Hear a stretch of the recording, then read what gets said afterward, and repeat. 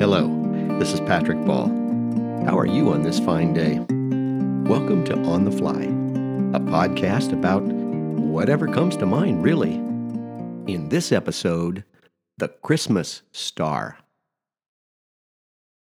Last night, December 21st, 2020, many of you may have stepped outside about 5:30 p.m., looked to the southwest, expecting to see what was called the Christmas star. Why? Well, the media, of course. Let's explore that story just a little. It comes from a well-known tale in the Gospel of Matthew. 3 wise men followed the Star of Bethlehem to Jerusalem some 2,000 years ago. And after consulting with King Herod of Judea, the men found newborn baby Jesus in the little town of Bethlehem. Whether such an event really happened in history is difficult to prove, but if it did, what was the Star of Bethlehem? This is a question scholars have long pondered, not just from a religious or historical perspective, but from a scientific one too. Plenty of theories have been proposed, from an astronomical event to an astrological horoscope.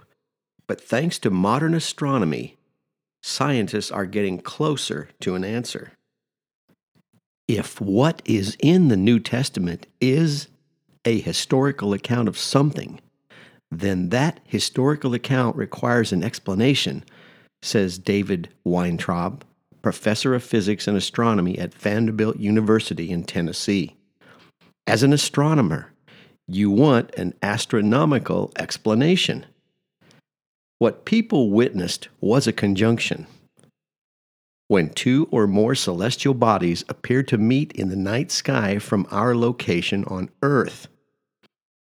These events can continue every night in a similar location for days or weeks. If the wise men were to follow the moment of conjunction, it's possible they would have been led in a specific direction. According to Space.com, astronomer Michael Molnar suggested that the conjunction theory might be correct. In his book, The Star of Bethlehem, Rutgers University Press, 1999.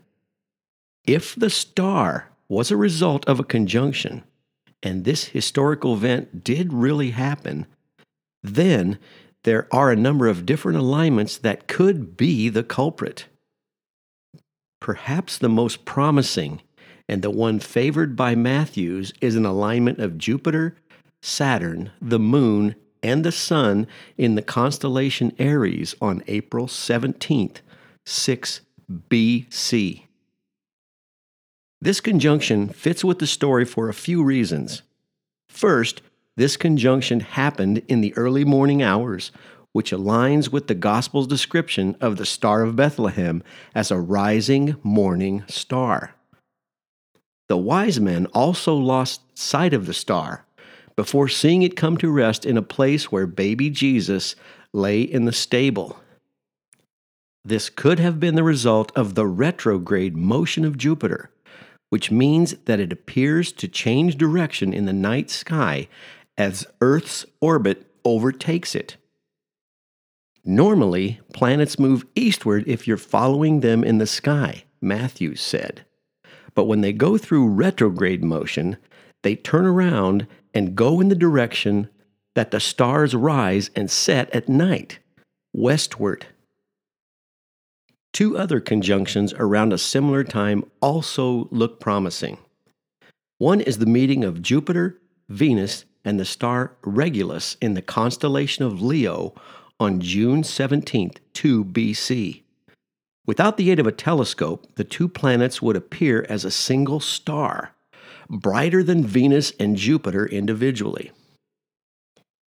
Yet another conjunction occurred in 6 BC between Jupiter, Saturn, and Mars in the constellation of Pisces, but neither of these latter 2 conjunctions match the description in the New Testament as closely as the conjunction that occurred on April 17th, 6 BC. Whatever you believe, we witnessed a rare celestial event that captured the world's imagination and for a brief moment allowed us to look past the pandemic and marvel at the night sky. From our house to yours, may the spirit of the holidays be with you throughout the new year. This is Patrick Ball. Thanks for listening. See you in the next episode.